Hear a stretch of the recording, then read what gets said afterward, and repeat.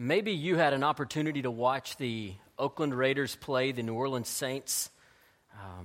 It was the first game of their regular season, and in this game, sports commentators, in reflecting on the game, basically said that the Raiders were their own worst enemy. Now, that's not something you really hope somebody's going to say about you, right, after a game. They did win the game, but still the thought was that they were their own worst enemy. Why?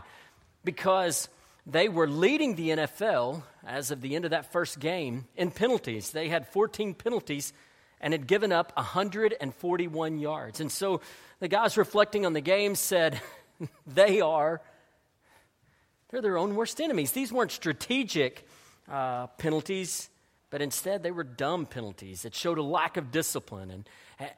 And I wonder, have you ever felt like you were your own worst enemy?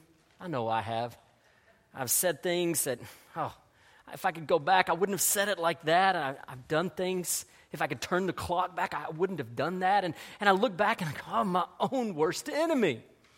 And I'm sure you felt that way as well. Have you ever been a part of a team or a group or an organization where that was the case too, where there was a group of people committed to performing or to achieving a certain task, and yet it seemed like as an organization or as a team, you were your own worst enemy. It seemed like there was a lack of commitment to the goal, or there was a lack of discipline, or perhaps there was just a lot of division or disunity and trouble in the midst of a group. You've probably been a part of something like that, and being a part of something dysfunctional like that always just sort of leaves you frustrated. You're not making forward movement. In fact, as we continue our journey through Nehemiah, we'll be in Nehemiah chapter 5, and we're going to discover that though there was a great threat outside of Jerusalem, that God's people faced a great threat beyond the walls of Jerusalem, in reality, perhaps the greater threat indeed the greater threat was within the walls of Jerusalem. That is to say, the greater threat was from within. Now, at this point in Israel's history, remember that Judah, the southern kingdom, had rebelled against God over and over and over again. And God finally said, I'm going to bring judgment. And God brought a judgment upon the people of Israel. And the nation of Babylon came and they wiped Jerusalem out. And they took the people captive into Babylon, leaving only a small number of people remaining in Judah. And they lived in captivity. Well, eventually the Persian Empire would come and conquer the Babylonian Empire, and the Persians permitted the people of God to return to their nation. And so Nehemiah was a leader in this effort. Basically, Nehemiah had been a leader in the Persian government. He was a cupbearer to the king, which was a position of authority, which was a position of influence. And he asked the king for the opportunity to go to Jerusalem and help Jerusalem rebuild the walls. You'll remember that the walls of a city were critical for that city's well-being. The walls of the city allowed the city to defend itself against all sorts of attacks. And also the walls of a city allowed business to flourish. It allowed the morale of the people of God to be strong. But when the walls were devastated, it would be like walking outside after a tornado and you just see devastation everywhere. That's what they were living in. And so when the walls were destroyed in a mess, it was deflating to the people of God. So for the people of God to flourish, the walls had to be rebuilt. And in the midst of this rebuilding, there was a lot of opposition. Last week we talked about the fact that from every direction, the people that surrounded God's people, Judah, were opposed to them, and they were fighting against them. But today we're going to see, indeed, that there was a great threat, not just from the outside, but there was a great threat truly from the inside. Let's look at Nehemiah chapter 5. Now there arose a great outcry of the people and of their wives against their Jewish brothers. For there were those who said, with our sons and our daughters, we are many.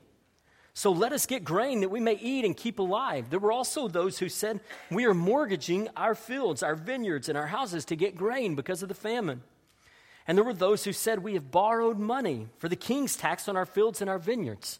Now our flesh is as the flesh of our brothers. Our children are as their children. Yet we are forcing our sons and our daughters to be slaves, and some of our daughters have already been enslaved. But it is not in our power to help it, for other men have our vineyards and our fields."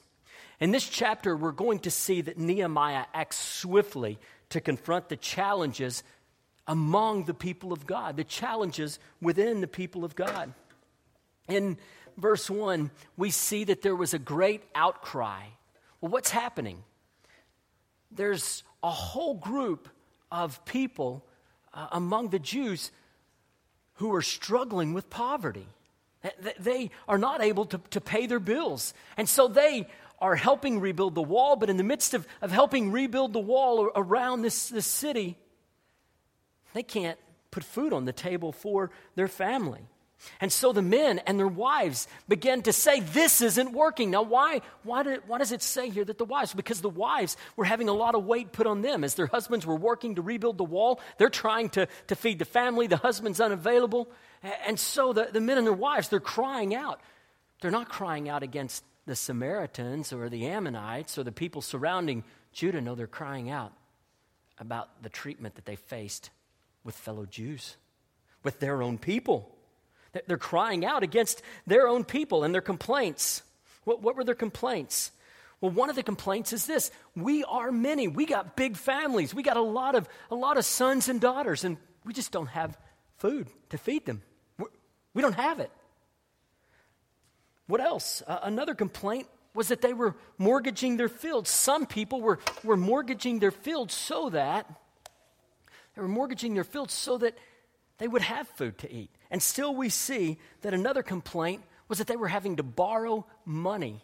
They were having to borrow money for the payment of taxes. So they were mortgaging their fields so that the taxes could be paid. This is the complaints.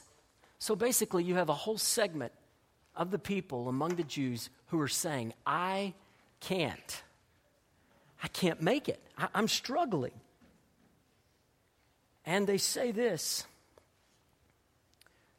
we are at a place where we're giving up our own children to be slaves. Well, in the Old Testament, there was a part of the law that permitted a Jew to become a debt slave. And that is to say, they could work for a fellow Jew until their debts were paid off. Now, in the year of Jubilee, the 7th year, they would be released automatically, but they would have to work so that their debts could be paid off. And basically, the people are saying here, look, we're out of money. We've mortgaged our fields. We got nothing left. We're allowing our own kids to go into slavery. And so they are crying out. They're crying out. So what you see in the family of God is like a cancer growing. In the midst of God's people, there's this cancer, and it's growing, and it's seeking to destroy the people of God. Again, not an attack from the outside, but trouble from within, this selfishness. You've got a whole group of Jewish people who are wealthy, and there's a whole group that are struggling, and the ones who are wealthy are loaning money, they're taking pledges, they're like a cruel pawnbroker in many ways. They're looking for ways to make money, and they're making money off the folks who are struggling to put food on the table, and they're all fellow members of the family of God. It's a terrible situation. It's a horrible situation. And so Nehemiah says in verse 6, I was very angry when I heard their outcry and these words. I took counsel with myself, and I brought charges against the nobles and officials. I said to them, you are exacting interest, each from his brother. And I held a great assembly against them and said to them, we, as far as we are able, have bought back our Jewish brothers who have been sold to the nations. But you even sell your brothers so that they may be sold to us. They were silent and could not find a word to say. So I said, the thing that you are doing is not good. Ought you not to walk in the fear of our God to prevent the taunts of the nations and our enemies? Moreover, I and my brothers and my servants are lending them money and grain. Let us abandon this exacting of interest. Return to them this very day their fields, their vineyards, their olive orchards, and their houses. and the percentage of money, grain, wine, and oil that you have been exacting from them." Then they said, "We will restore these and require nothing from them. We will do as you say." And I called the priests and made them swear to do as they had promised. I also shook out the fold of my garment, and I said, "So may God shake out every man from his house and from his labor who does not keep this promise. So may he be shaken out and emptied." And all the assembly said, "Amen," and praised the Lord. And the people did as they had promised. So in verse 6, we see that Nehemiah was very angry about what was happening here. The fact that fellow Jews were being enslaved was a great frustration to him. When he saw what was happening and he understood what was happening to these folks who were in need, he doesn't react rashly. He doesn't begin to yell and scream and holler. And what does he do? He takes counsel with himself. He gets away and he thinks through what's happening and he tries to come up with a good solution. I'm sure it would be fair to say that he spent some time seeking the Lord. And so Nehemiah takes counsel with himself, and he brought charges against the nobles and the officials. That is, those who were wealthy and who were taking advantage of fellow Jews. Now, this idea of bringing charges, it's a legal idea. So obviously he goes to these nobles, these leaders among the people, and he says to them, "Hey, what you're doing is not okay. And I'm going to move forward. I'm going to bring charges against you." Now, I want you to understand, Nehemiah has a goal of seeing the walls rebuilt around Jerusalem. And he has a goal that the people of God are strengthened. But now suddenly he's at odds with the key leaders among the people. Imagine being in Nehemiah's shoes for a moment. Here you are trying to lead. You're trying to see this wall built, the mission furthered and accomplished.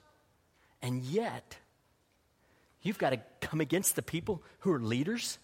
That's a pretty rough place to be. And so, Nehemiah says you're exacting interest. And we know from the Old Testament law that a Jew couldn't charge a fellow Jew interest. It was against the law.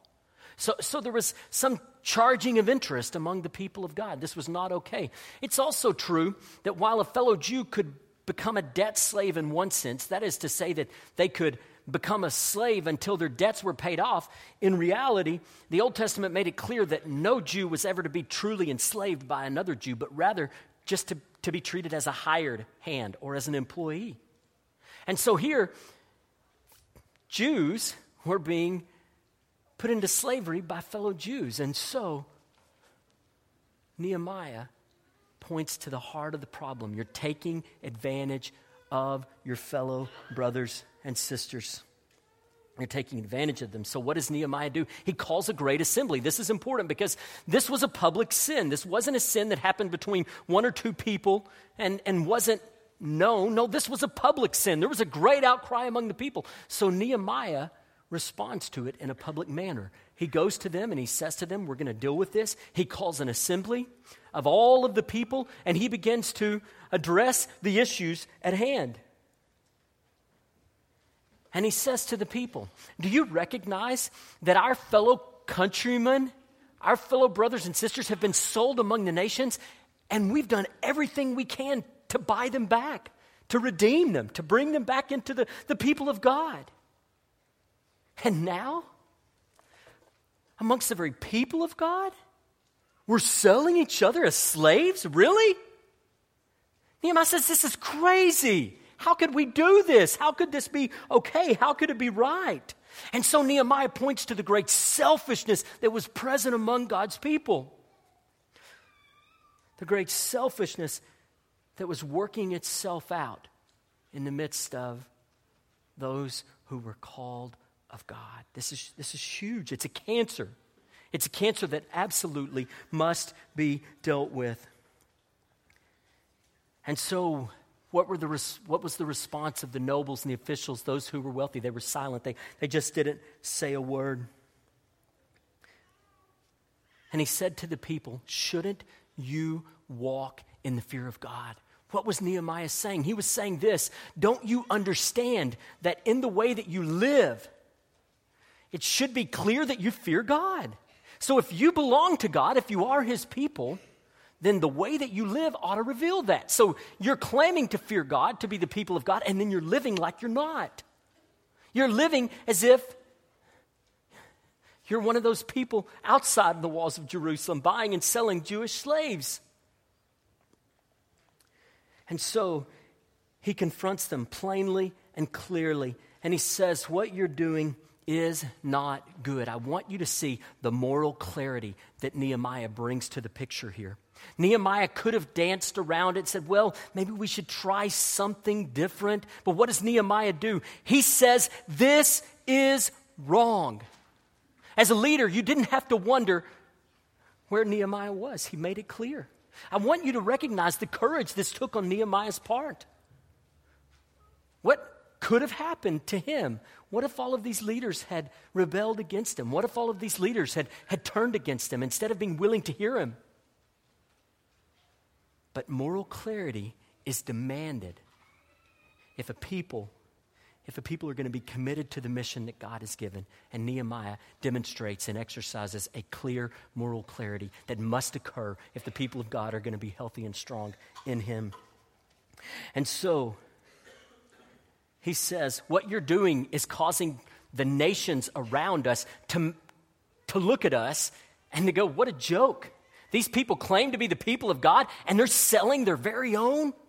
Now, if you'll remember, back to the Abrahamic covenant, when God called Abraham, he said, you're going to be a blessing to the nations. And later in Isaiah, God would say in Isaiah 42:6 that his people were meant to be a light to the nations.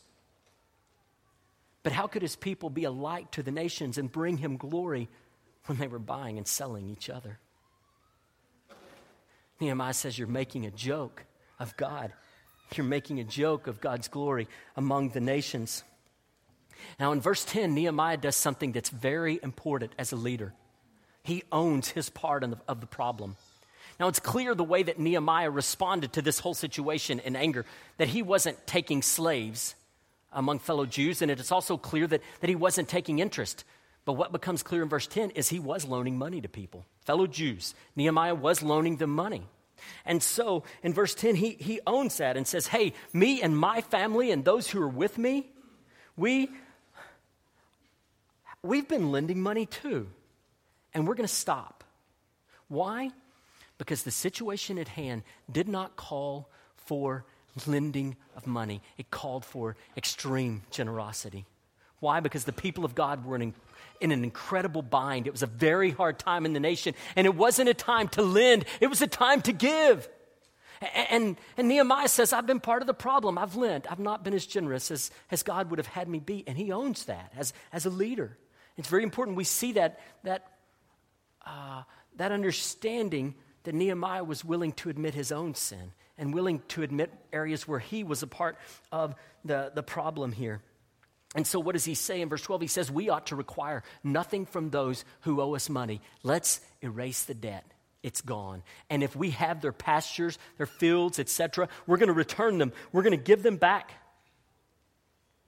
And Nehemiah brought the priests in, and he said to the people of God, you're saying that you're going to do this. I want you to take an oath here before God that you're going to follow through and obey what you're saying, that you're going to release those debts, that you're going to return what you've taken from your brothers. And so the priests administer this oath. The people of God take this covenant before the Lord together. And then what does Nehemiah do? He does sort of an object lesson. At this time, a lot of the times in their garment or their cloak, their outer garment, they would put some kind of belongings in sort of a pocket and fold it up. And so he releases that pocket, and whatever was in his garment comes out. And he says to the people, may God do this to you if you do not keep your oath. May God shake you out and empty you. In other words, you better mean what you say. You better be ready to follow through. And what happened? Well, the people said, amen. What does that mean? May it be. They agreed with Nehemiah. The nobles and the officials said, we're releasing the people who are struggling. Their debts are gone. And then everyone together praised God, and they did as they had promised. So this is very significant. What does it teach us? It teaches us how to deal with issues in a godly manner amongst the people of God. Sometimes when there are trouble in the midst of the people of God, one approach is to be sort of like an ostrich, just to put your head in the sand. Try to ignore it. Maybe if I ignore it long enough, it'll just disappear. Some of you husbands might be getting an elbow because your wife may say, that's the way you deal with problems, right? Sometimes, I don't know. Sometimes we are like a cat. We're just sort of apathetic. We don't really care. Oh, that's going on. Doesn't concern me. It's not really my issue. I got nothing to do with it. At other times, we're like a crow, and we sit out on the wire telling everybody we can. We got to talk about it. Got to talk about it. Got to talk about it. Got to talk about it. Got to talk about it. Got to make people know, hey, did you hear about this? Did you hear about that? These are the ways that sometimes we deal with problems. But they are ungodly ways to deal with problems. They are the wrong way to deal with problems. What do we see with Nehemiah? He comes at a problem with moral clarity. He addresses it head on. He goes directly to the people. It was a public issue. He addressed it publicly. These are the ways that the people of God handle problems within the family of God. Incidentally, I want us to understand that anytime you get people together, because all of us are sinners, anytime you get people together, there's going to be trouble. That's a fact. There's always trouble. Everywhere there's a beating heart, there's trouble. Everywhere. And sometimes people think that the church is supposed to be some magical oasis where there's never problems. Well, I can't believe that's happening. No, anywhere there's people, there are problems. Now, you're thinking forward, and it's a good thing to think forward, because one day in heaven, those sinful hearts are going to be completely transformed. And I'm not going to look back and say, oh, I'm my own worst enemy in heaven, and neither are you. Because in heaven, we won't have this sin battle that we face. But there are going to be problems anytime you have people. The question is, do we handle the problems in a way that honors God? Do we handle the problems in an appropriate manner? Let's look at verse 14. Moreover, from the time that I was appointed to be the governor in the land of Judah, from the 20th year to the 32nd year of Artaxerxes the king, 12 years, neither I nor my brothers ate the food allowance of the governor. The former governors who were before me laid heavy burdens on the people and took from them for their daily ration 40 shekels of silver. Even their servants lorded it over the people. But I did not do so because of the fear of God.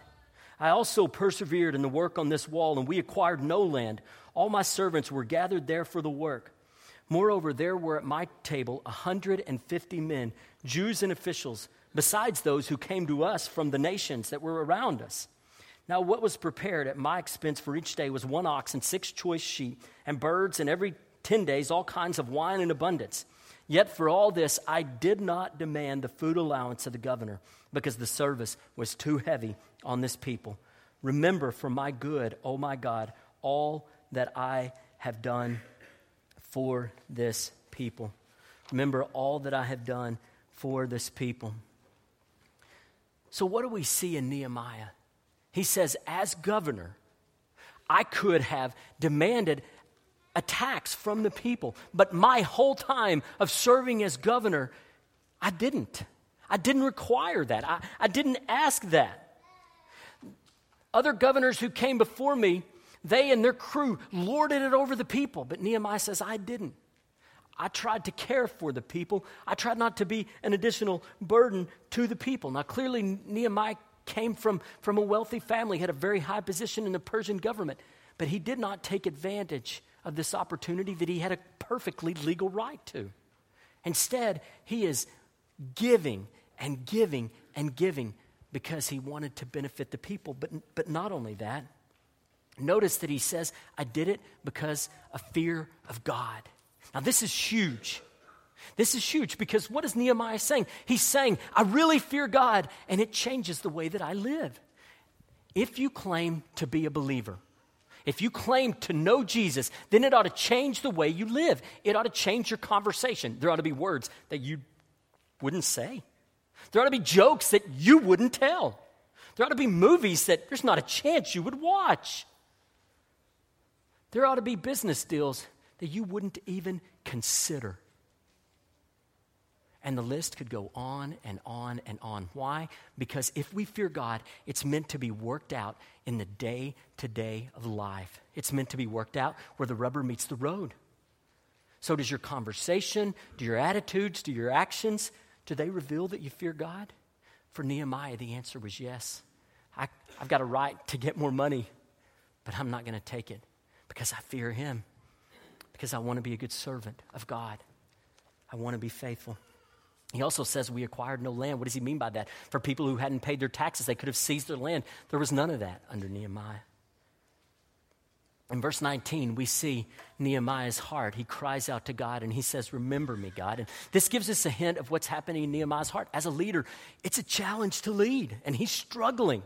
He's struggling. He feels the pressure of leading well, and so he cries out to God and says, remember me, God. In other words, strengthen me and use what I'm doing. Take care of your people. It's this idea. All throughout Nehemiah, we see him going to God in prayer, calling out to God. So in reflecting on this chapter, it is clear. It is clear that God's people are called to unity, that the mission might advance. God's people are called to unity, that the mission might advance. Well, what is the mission?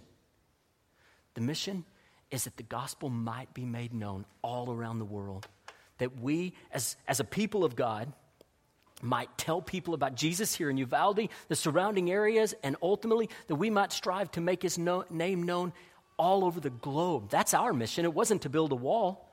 Our mission is to tell people about Jesus. So, as we think through what it means to tell people about Jesus, to further our mission, let's consider 3 essentials for unity within our church family. 3 essentials for unity within our church family. First, avoid selfishness and oppression. Avoid selfishness and oppression. Do you ever look for ways to get ahead by harming others or by taking advantage of others? Maybe you say to yourself, well, if they're dumb enough to do this, oh well. Do you look for what you want and look for ways to get it, no matter what that looks like? If you have to do a little manipulation behind the scene, you're good with that. As long as you get what you want, as long as what you're aiming for, well, that's accomplished. Do you take advantage of others? And again, we're thinking particularly within the family of God. Of course, these have wider application beyond the family of God. But it's not okay.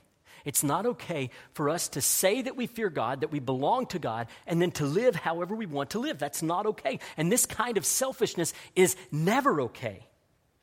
Especially, particularly within the family of God, within the people of God. One writer said this: to consider persons and events and situations only in the light of their effect upon myself is to live on the doorstep of hell. To consider events only in light of their impact on me, in essence, is to live right there next to hell. Right there, like the devil himself. Listen to Paul's words to the Philippians in chapter 2, beginning in verse 3. Do nothing from selfish ambition or conceit, but in humility count others more significant than yourselves. Let each of you look not only to his own interests, but also to the interests of others. Have this mind among yourselves, which is yours in Christ Jesus. So is that you? Do you strive to say, you know what, I'm going to put the needs of others ahead of myself. I'm going to strive to walk in humility. I'm going to strive to pour my life out for the good of others. Well, that's the calling that God has for us as we're a part of his family. You see, selfishness among the family of God is cancer. It's cancer. It destroys. It ruins. So we must avoid selfishness and oppression. Second, confront issues in a godly manner. We must confront issues in a manner that's godly and honoring. Nehemiah didn't play games. He didn't try to manipulate. He confronted the guilty, called an assembly, all those kinds of things. He could have tried to dodge this. It took moral courage, but he didn't. He had the conviction to do what had to be done, to do what was right, no matter the cost. That's what Nehemiah did. He brought that kind of moral conviction and clarity to the picture. And so within our own church family, we got to deal with issues right away. If there are issues that come up, we can't ignore those. We can't allow divisiveness within our church family. Scripture has a lot to say about those who try to cause divisiveness. We can't allow open immorality or sin among members. If you're a member of First Baptist Church Uvalde and you are living in open, flagrant sin, purposeful, rebellious sin, the scriptures tell us that as a church we have a responsibility to try to bring you to repentance, not to ignore that. It can't be ignored, not if we're faithful as the people of God. Incidentally, some of you say, well, I'm not a member of the church. I don't really think a person needs to be a member of the church. I think that's sort of a man-made thing. That's something they just sort of invented, came up with, sort of furthered their own cause. The problem with that outlook is that it's contrary to the clear teachings of Scripture. Now, you may not find the word church member in the Scriptures. You won't. But you'll find the concept all over the New Testament. There's no way to obey Matthew chapter 18, verses 15 through 20, without something like church membership. So I want to say to those of you who are here and who say, you know what, I don't really need to be a member. It doesn't really matter. I want to say to you, I want to plead with you to look at what the scriptures say. It does matter. When we're a part of the family of God, there's a certain accountability that comes that we need, and there's a certain way that we challenge and support one another. So there's no way to be faithful to this book and to stay outside of membership in a local church. You can't do it. You just can't do it. So I want to encourage you to think through that, to look at Matthew chapter 18, verses 15 through 20, or 1 Corinthians 5, for example, and tell me how you obeyed those passages without something akin to membership. So, as a church family, we can't allow open, rebellious sin. We also can't allow false doctrine. False doctrine can grow up in the midst of a church and destroy the witness of the church and destroy the furtherance of the gospel. And we see this all throughout the New Testament. Jesus teaches about the dangers of false teachers and false doctrine. Paul's letters do. And some of you sometimes say, well, that pastor is he gets so focused on the Word of God, and he'll say, well, it's got to be faithful to the Word, and thus he kind of says this person we shouldn't follow or that person we should be careful about. And some of you say, oh, he's way too hard. Brothers and sisters, please hear me. False doctrine and false teaching fills churches today. And the moment we allow just a little compromise, it's easier to allow compromise. Believe me, I don't like being the guy that says, hey, we need to be careful. I don't like being the guy that always says, hey, let's make sure this lines up with the Word. But brothers and sisters, if I'm faithful as a pastor, if I'm faithful as your shepherd, I must do that. It's a cancer. It destroys.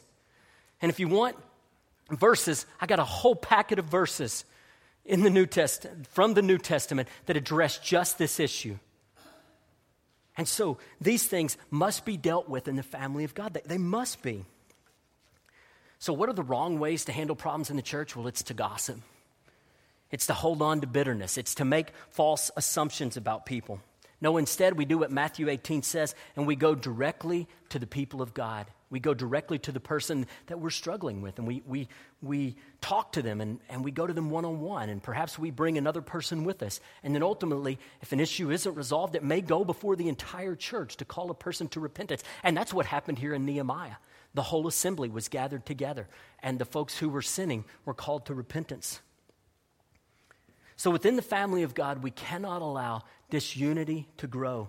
We must humbly seek to work through challenges with a willingness to admit where we need to change. And like Nehemiah, as a leader, he was willing to say, hey, I'm guilty too, and every one of us has to have that same spirit of humility. Now, a good running back out on the field is going to be dodging. He's going to be dodging and moving fast and quick and avoiding every tackle that he can avoid. And that's a great way to play football if you're a running back. But it's a really crummy way to deal with problems in the life of the church. You cannot dodge problems. They must be dealt with. Nehemiah teaches us that. He makes it clear. So we've seen that issues must be confronted in a godly manner. Third, demonstrate radical generosity and selflessness. Demonstrate radical generosity and selflessness. Be like Jesus. He's the perfect example of selflessness. What did he do? He left the majesty of heaven. He came to this earth, and he lived a life where he would suffer and ultimately where he would face death. And why did he die? He died because of our sin. He died because we're guilty. And he made a way for those of us who are sinful to be in a relationship with a God who's holy. Why? Because God's only response to sin is judgment. The cost for sin is death. The scriptures are clear. And so what Jesus did is he took that death upon himself so that we don't have to die and live eternally separated from God. No, we can know God and be in relationship with God. And so today, if you're here and there's never been a turning point in your life where you've said to Jesus, I know that I've sinned. I know I've gone my own way. I believe you came from heaven and lived a perfect life, died on the cross, was buried and raised from the dead. I want to follow you.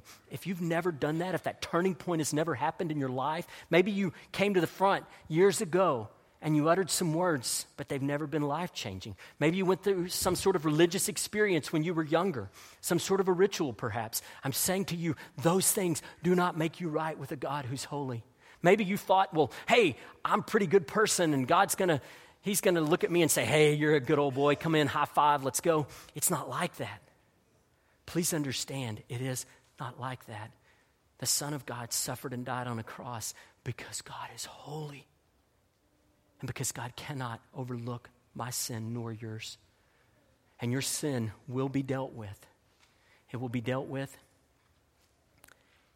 in eternal separation from God, a horrible place called hell, where it will be dealt with as you kneel at the foot of the cross. And so this morning, if you do not know him, if there's never been that turning point in your life, I plead with you today, would you know him? Jesus demonstrates perfectly a life of radical generosity and selflessness, the kind that we're called to as the family of God. In Philippians 1:27, Paul said this, only let your manner of life be worthy of the gospel of Christ, so that whether I come and see you or am absent, I may hear that you are standing firm, one in spirit, with one mind, striving side by side for the faith of the gospel. What's Paul say to the church of Philippi? He says, my goal is that you're standing side by side for the furtherance of the gospel. That's what we've got to do, brothers and sisters. We've got to stand side by side, unified, committed to one another, laying down our own rights for the good of each other, dealing with problems as they come in a godly manner, and seeing that the wall gets built, seeing that the gospel gets furthered. So let's sacrifice and let's give and let's pour our lives that the body might be unified and that the mission might be furthered. Now we are observing a time where our church participates in Operation Christmas Child. Most of you know what this is, but little shoe boxes are packed and you put toys and other kinds of helpful items in these boxes, and they're sent to other countries, places where there's great poverty, where children, many of them don't get presents or Christmas presents. And they are taken all across the world, but they're not just given to kids, they're given to kids and the kiddos are told about Jesus. And it's a huge operation. Since its founding in 1993, there have been over 124 million shoe boxes delivered. And this year alone, there will be well over 10 million sent across the world. And little kiddos will be loved in Jesus' name and will be told about how they can have a relationship with God.